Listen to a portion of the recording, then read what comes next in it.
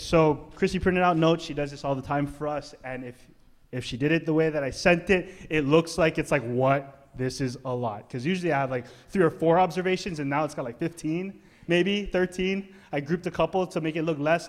But I just want to let you guys know, there's 5 major points I want to see, and 10 of those are like sub-points to one of the big points, okay? So when we start getting to the parts about God, that's all kind of coming under one point. So we're gonna kind of, it's gonna be like boom point, boom point, boom point, and then like firecracker kind of point, like boom, okay? And then we'll finish, and we'll be pow, all right? Okay, just to give you that disclaimer, if you're looking at the notes and you're like, oh my gosh, holy moly.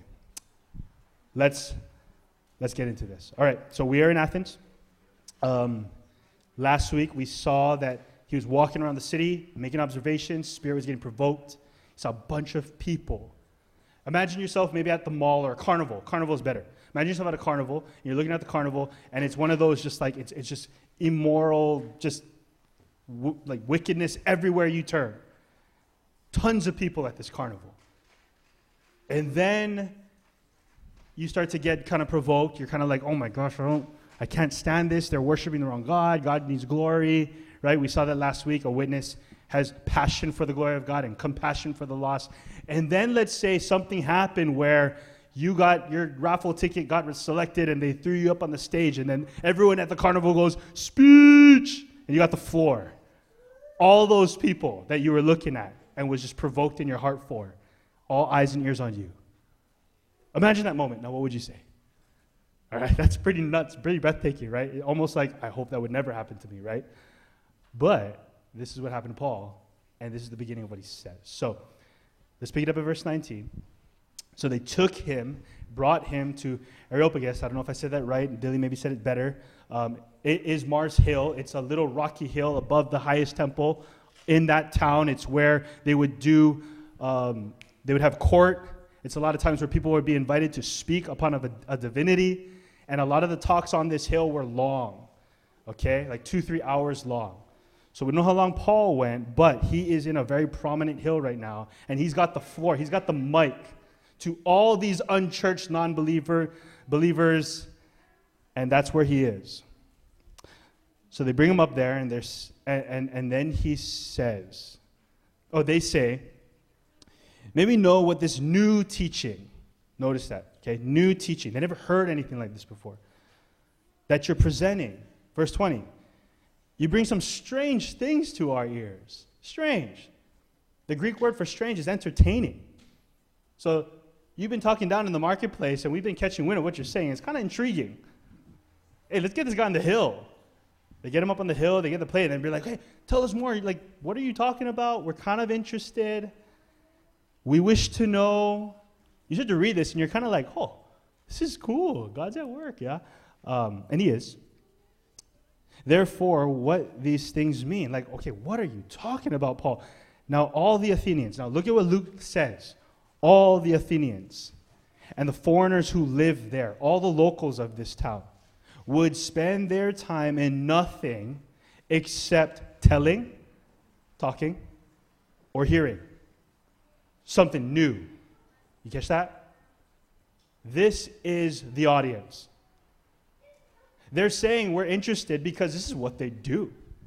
Remember last week I said social media would have blew up in this town? They're all about the newest and latest and greatest headlines. They are a very, very trendy people. They love to just have an intellectual buzz on a new idea. This is all they do. Talk and hear. Talk and hear. Talk, talk, talk, talk, talk. Listen, listen, listen. That's it. Blog, blog, blog. Post, post, post. Comment, comment, comment. That's all they love to do. They do it all day, every day. That's this type of community. Sound familiar?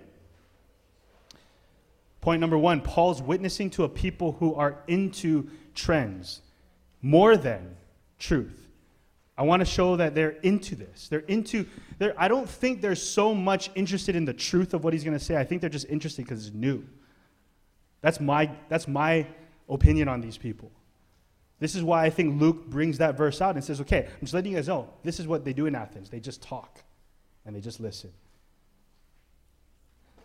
We are called to be the pillar and buttress of truth. And Paul's about to bring truth to this trendy town. And this is exciting because I do believe, and I believe this, we're all living in such a town. Honolulu is very much like Athens, guys.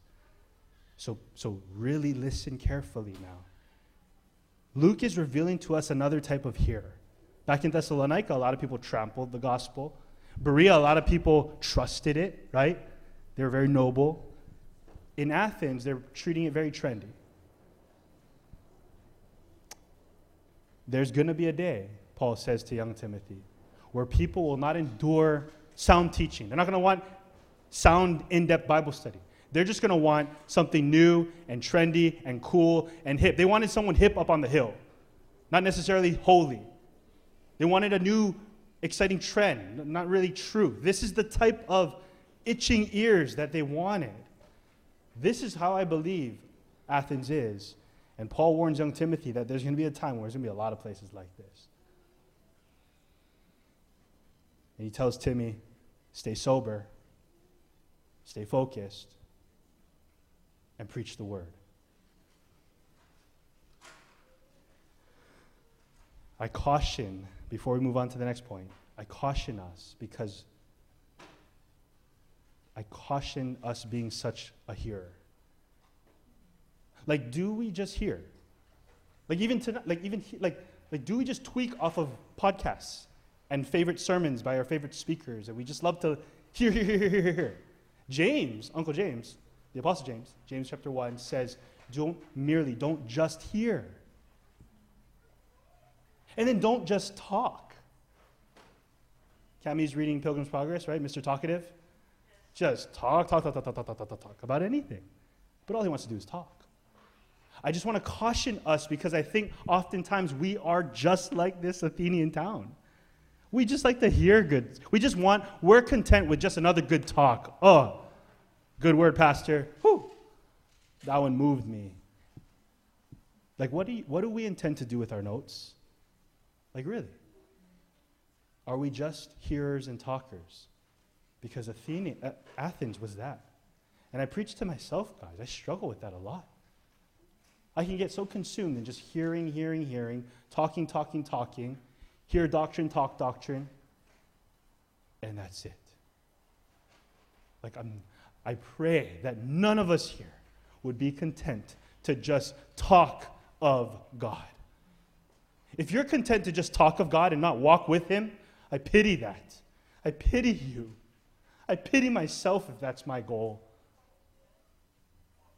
Paul is about to bring not a new gospel, but he's about to bring truth to this town who's only used to hearing and talking. And I just want to suggest, if any of us in the house are resonating more with the Athenians, that tonight we repent and say, Lord, please deliver me from just merely hearing the word. Like when you have your devotions, when you come to sermons and studies and Sundays and Wednesdays and these things, like, right, Esther, we're going through Esther. Ruth, we're going through Ruth. Like, has Sunday's message and that transformed our Monday, Tuesday, Wednesday yet? Like, this is James says, don't merely listen. You're going to deceive yourselves. Don't trick yourself into thinking you're getting deeper in God's word by just listening to it. Don't deceive yourself, Chris, by just studying books. Don't study books more than you study yourself, Chris. Be careful. You want to be careful. We don't want to just be hearers and talkers. But anyway, this is who Paul is witnessing to. Such a people. Now let's keep going and see how he engages with these people.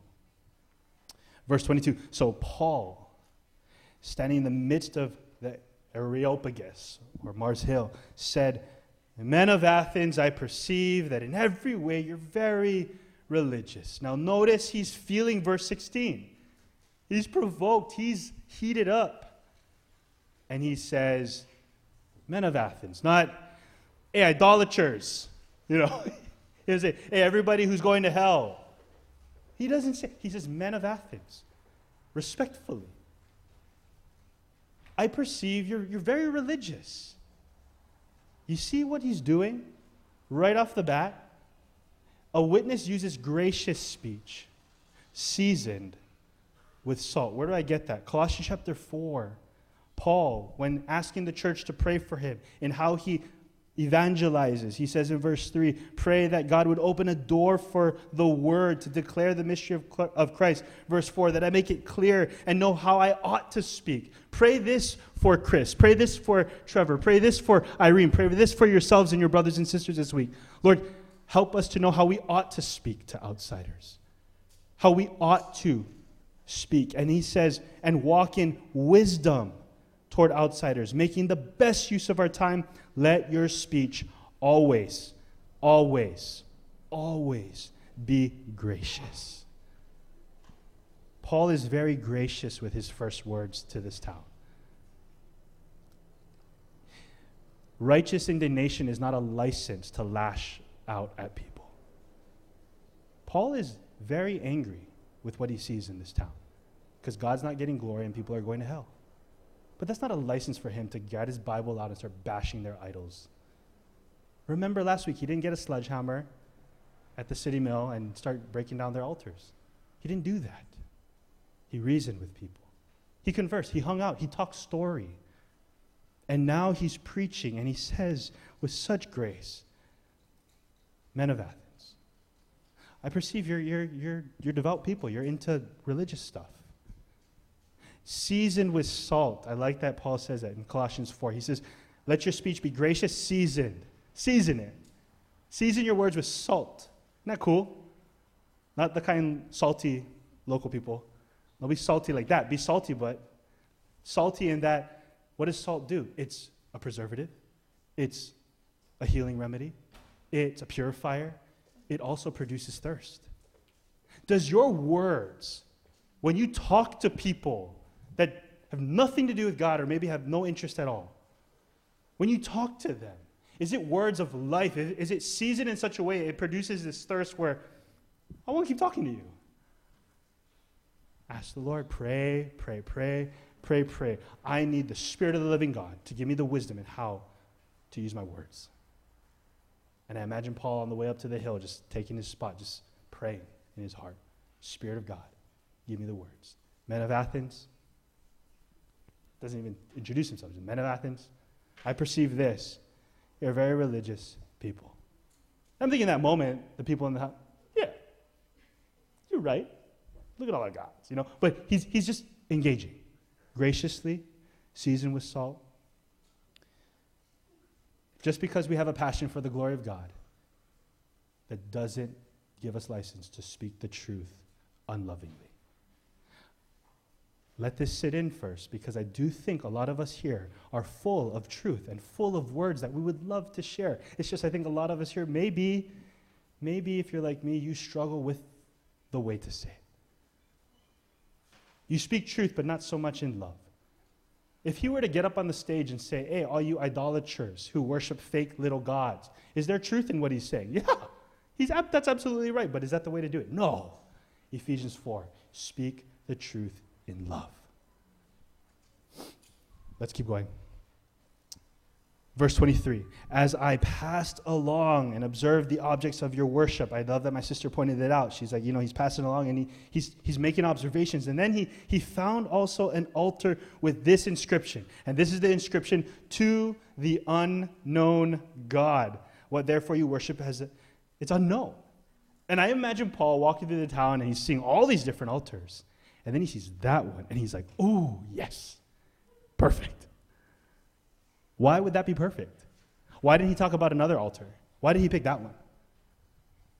Come on, witnesses. Because he knows the true and living God. I see that bridge. That's a point of contact. I'm going to take that. See, what we see now is a witness finds a point of contact to connect with the people he's witnessing to. A witness finds a point of contact. If you care about souls, if you care about people outside of next to you, and they don't know Jesus, what you're doing as a witness this week is you're praying and asking God, give me a bridge. Like, give me some sort of connection with this person with that person. My dogs have been an amazing point of contact for me in the past 3 years. There's dog people everywhere in Hawaii, especially pit bulls. Oh, uncle, so beautiful, your dog. Yeah, bro, thanks, huh? You know, like, oh, so can I pet your dogs? Like, everyone just wants to pet the dogs, you know? But it's a point of contact. You go surfing. Creation. It's a point of contact. You love coffee. Same barista all the time. Point of contact. See, what Paul is doing is he's touching down into the community now. In his conversation, he addresses them with grace and seasons his word with salt. And now he's going to talk about something that's at home. And notice, you have this altar up in town. It's to an unknown God. Beautiful. 1 Corinthians 9:22, he says, I become all things to all men that I might win some. I do all for the sake of the gospel. Now keep this in mind before we move on. He finds the bridge that he can connect with these people, and he does intend to cross it. What I mean by that is I am guilty of making so much connections with people. Just being a socialite. Just being Mr. Aloha. And now I have all these bridges and contact points, but I never cross the bridge. I don't get over the bridge to connect them to Christ. I just, okay, bro. And that kills me. Spirit of God kills me. And I pray that he keep pressing his hand down, because that's not why I live there. That's not why I'm here. That's not just why. If you start to see this in the text, that God is sovereignly sending you places to be a bridge, a touching point for someone that might hear the gospel and believe.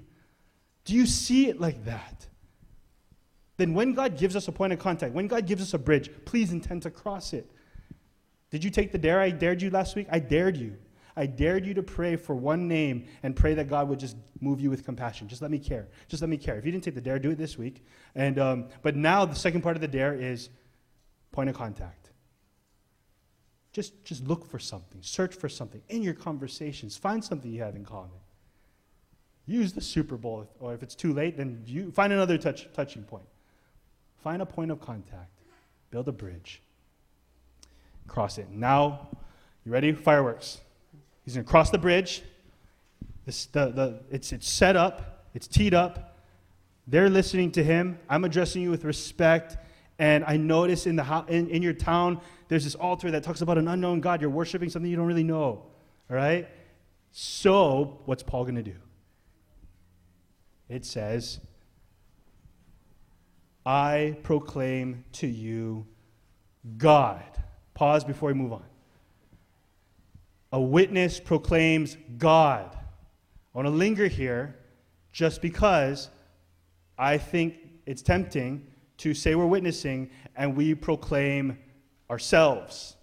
We just talk about ourselves. We share our testimony. We talk so much about us and our experiences, but very little about actually telling them about God.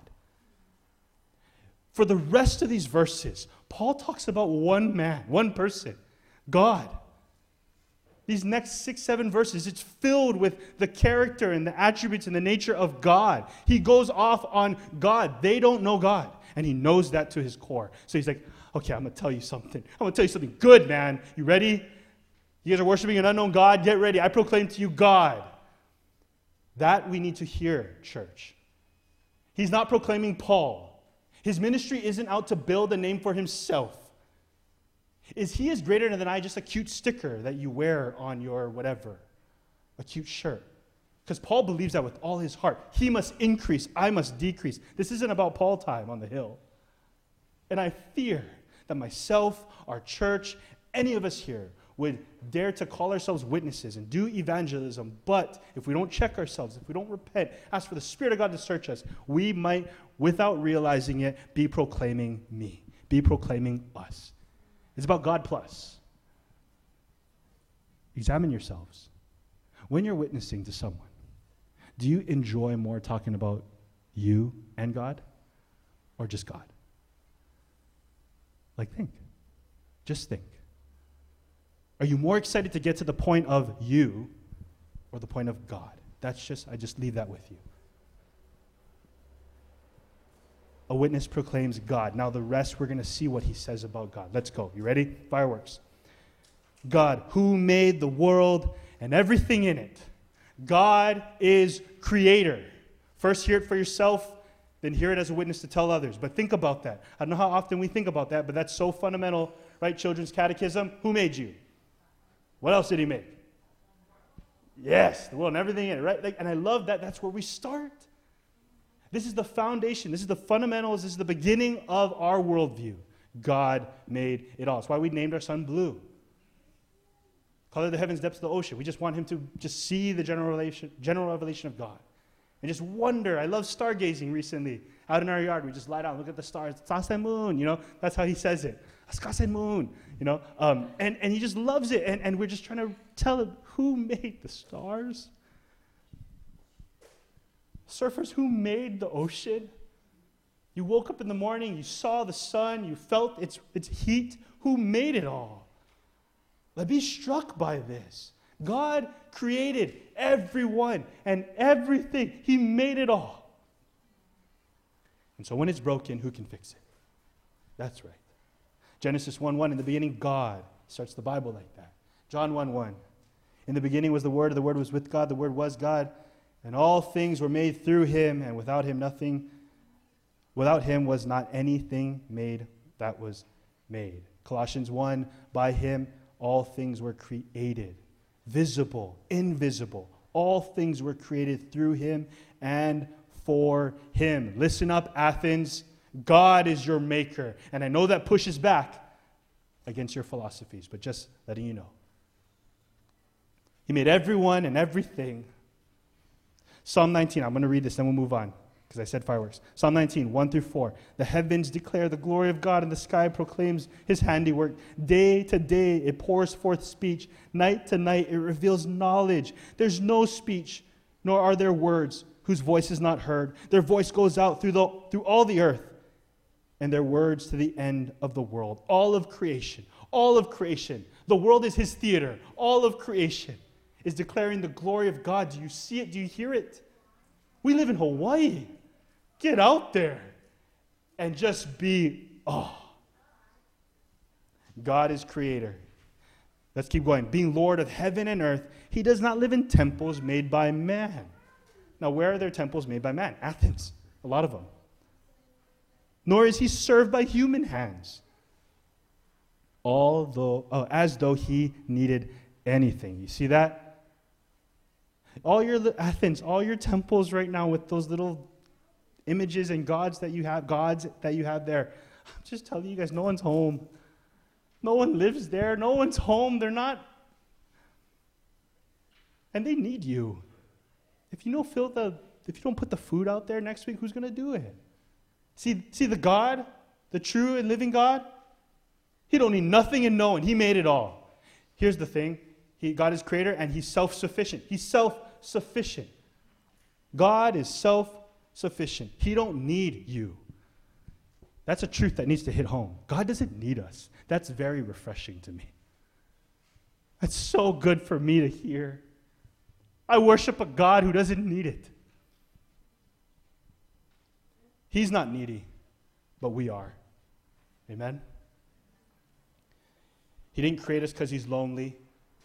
He was doing just fine. Him in all his glory. Father, Son, Holy Spirit. He's got everything. And the idols that they're worshiping are dependent on them. And Paul is breaking. So he's saying, God's the creator, God's self-sufficient. Let's keep going. Since he himself gives to all mankind life and breath and everything in it, he's creator, he's self-sufficient, and God is sustainer. He himself gives to all mankind life, breath, and everything. You hear that? He gives you life. How old are you? You don't have to say it out loud, but that's all from God. Every minute, every hour, every day, every breath right now, everything. He gave that. You ever think about that? Colossians 1 says he holds all things together. It's by his power. He's holding you together right now. Maybe there's a person here tonight and your world, your life feels as if it's falling apart. Hear this.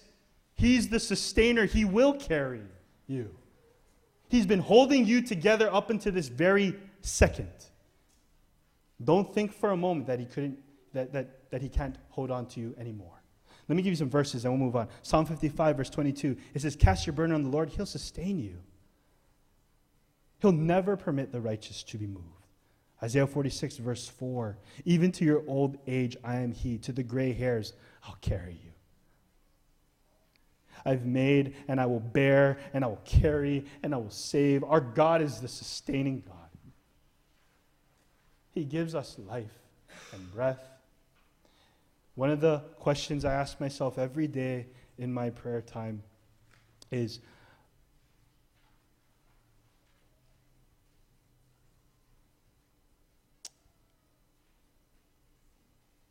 where is it? Are you living in light of his return? Will you make every effort, every breath to preach, teach, live out the gospel? Will you I have questions that remind me that I might die tonight and this will all be over. He's sustaining. I have a time period on my existence and he's sustaining me thus far. I want to be very aware that he's in control of that and he's giving me whatever it is I got. Do you know this about God? Have you thought of it? Do you marvel at it? He's holding us together. Verse 26, he made from one man every nation of mankind to live on all the face of the earth, having determined the allotted periods and boundaries of their dwelling place. God is creator. God is sustainer. God is self-sufficient, and God is sovereign. He's sovereign over all creation and every nation. You see that? He made every nation. That's dope. Every tribe, tongue, every ethnicity. That's just showing the creativity of our God. He made it all. I love the diversity of our church. And he made all of our cultures. It's beautiful. Every nation. All creation in every nation. Look at it, says he has determined the allotted periods and boundaries of their dwelling. Every period. He's in control of every time, every season of your life, every setting you live in. Some of us here won't be here for much long. Some of us here are going to leave in a couple days, right? Some of us here are going to leave in some months. Those of you who are traveling, those of you who are going away. Some of us, we might be here for another 10 years. We don't know, but he knows. And he's governing all that. He rules it all. He's orchestrating your very life to this point. He knew who you'd be sitting next to, who's behind and front. He knew it all. He knew when we'd meet. That's so cute. I see something. You know? It's amazing, though. This is why this passage has really transformed my days, because when I meet someone, I don't think it's a chance, by chance. When I bump into someone and they start talking to me, I think that's sovereignly set up. Why? Because God is sovereign over all creation, every nation. See, Paul wants these Athenians to be aware of this. God is in control, total control, Athens. Are we aware? Follow the flow, though, of what he's doing. So he's saying, God made you, not because he needs you. And out of his grace, he's sustaining you. He's giving you life. And he's sustaining you for a purpose, for a reason. I have a sovereign plan for you, Athens. See the flow of what he's doing? He made you, not because he needs you. He's sustaining you for a sovereign purpose. Well, what's the purpose, Paul? We read on. Verse 27. That they should seek God. I love that. And perhaps feel their way toward him and find him. It's a word and a verbiage of a blind person groping because they can't see. Feeling their way. I perceive that you're very religious. Blind and just looking for something and someone. You should seek God and find him, yet he's actually not far from each one of us. God is to be sought and God is near. God is to be sought. Does he not tell us, seek, you will seek me and find me when you seek me with all your heart. Seek ye first the kingdom of God and his righteousness, and all these things will be added. Our God is a God to be sought after. and he's a God who is near. This pushes back against these Epicureans and these Stoics who believe that God is distant, detached, hinokia. And he's telling these people, oh, he's near, and he wants you. The problem is no one seeks God, right? Romans 3. That's the problem. No one seeks God. No one is righteous, not even one. No one in this town has sought after God. And I would stand on the hill being Paul saying, and I didn't seek God. I was killing his people. But what happened to this man? God pursued him. God found him, knocked him off his horse. Saul, why are you persecuting me? No man comes to the Father unless God draws him. If you are here because you're seeking God tonight, you desire him, you want him, you're in that book because you're obsessed with him, you want to know your maker and who he is and how to be with him. If you have anything like that stirring up in your soul, I want you to marvel at that because that's a miracle. That is a miracle. That is a work of the living God. How did that happen? How did you come to this place? I know a lot of your testimonies. And we sit there just like, wow, can't believe we're even into this stuff. I can't believe we're now seeking God. Well, we love because he first loved us.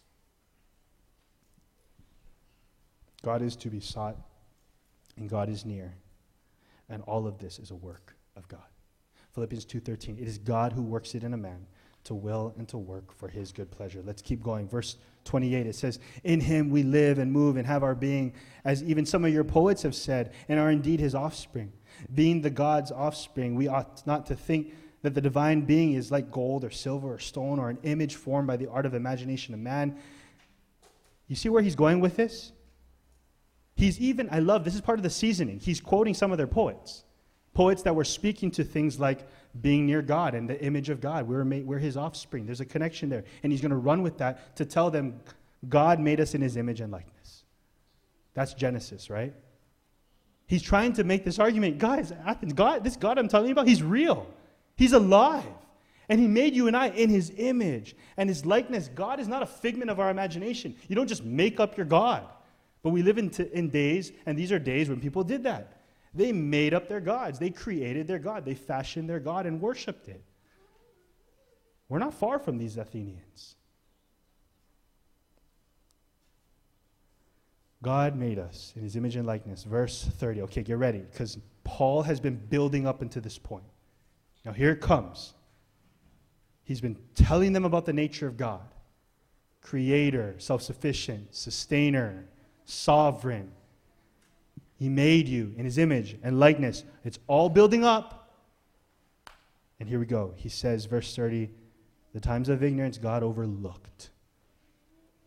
Times of ignorance. Matthew 7, they did not, away from me, I never knew you. He says, workers of lawlessness. Lawlessness in the Greek is ignorance. You do not know the law. You do not know God. You do not know me. In other words, that's wicked. This is sin. He's indicting them of sin right here. Ignorance is not bliss, brothers and sisters. It's not bliss. If you run the red light, you cannot tell the officer, I never see. Oh, you never see, brother? Oh, good, cuz. Keep on. He's not going to do that. Ignorance is not bliss. A consequence will happen. He says, the times of ignorance, God's overlooking. His mercy, his compassion, his patience, though you did not know him, and you worship this unknown God. But now he commands all people everywhere to repent, because he has fixed a day on which he will judge the world. Not might, he will. Brothers, sisters, there is a judgment day. And God is judge. He will judge the world in righteousness. When we witness, we must not shy away from speaking of the judgment of God. God is judge and calls people to repent. God is judge and calls people to repent. Paul doesn't just say the judge is coming. He calls them to repentance. He warns them. Why? He loves them. He cares about this town. When you're sitting with your friend that you're witnessing to, and you used all the gracious speech and wisdom and winsomeness and season it with song, they're engaged and they're following, they're interested, they're wanting to learn more about your awesome, loving God. And the time will come when you need to be frank and lovingly, with clarity, tell them of their sin and that they need to repent because they are under the wrath of God if not. We gotta be clear. And Paul does this winsomely and boldly. God is judge, and he calls people to repentance. And then he says, by a man whom he has appointed. Who's that man, church? Yes, say that with joy. A man whom he has appointed. And of this he has given assurance by raising him from the dead. So we saw God is judge. He calls people to repentance. God is Savior. Calls people to believe. He appointed Jesus. He gives them assurance. They can trust this. They can be confident in this. Why? Because he died and came back to life. He's getting to the resurrection. He's getting to Easter now. Look at the cross, Athens. Look. Look and be saved. 1 Corinthians 15, he says this is first importance. Christ died for our sins. He was buried and he was raised on the third day, all in accordance with the scripture. Athens, I think we can all be confident here tonight that every one of us here in Athens will die. We can be confident that all of us will die. But can you be confident that when you die, you'll rise? Because Jesus says, I'm the resurrection and the life. And everyone who believes in me, though you die, beloved, look at me. You and I will die one day. But you can have great assurance in Christ and his righteousness. And you trust in him. And you throw your whole life on him. That when you die, you will rise. This is not the end. This is where he's going. God is the judge. And he's the Savior. He's just and the justifier. And he does it through the man, Jesus Christ. Do you have this assurance tonight?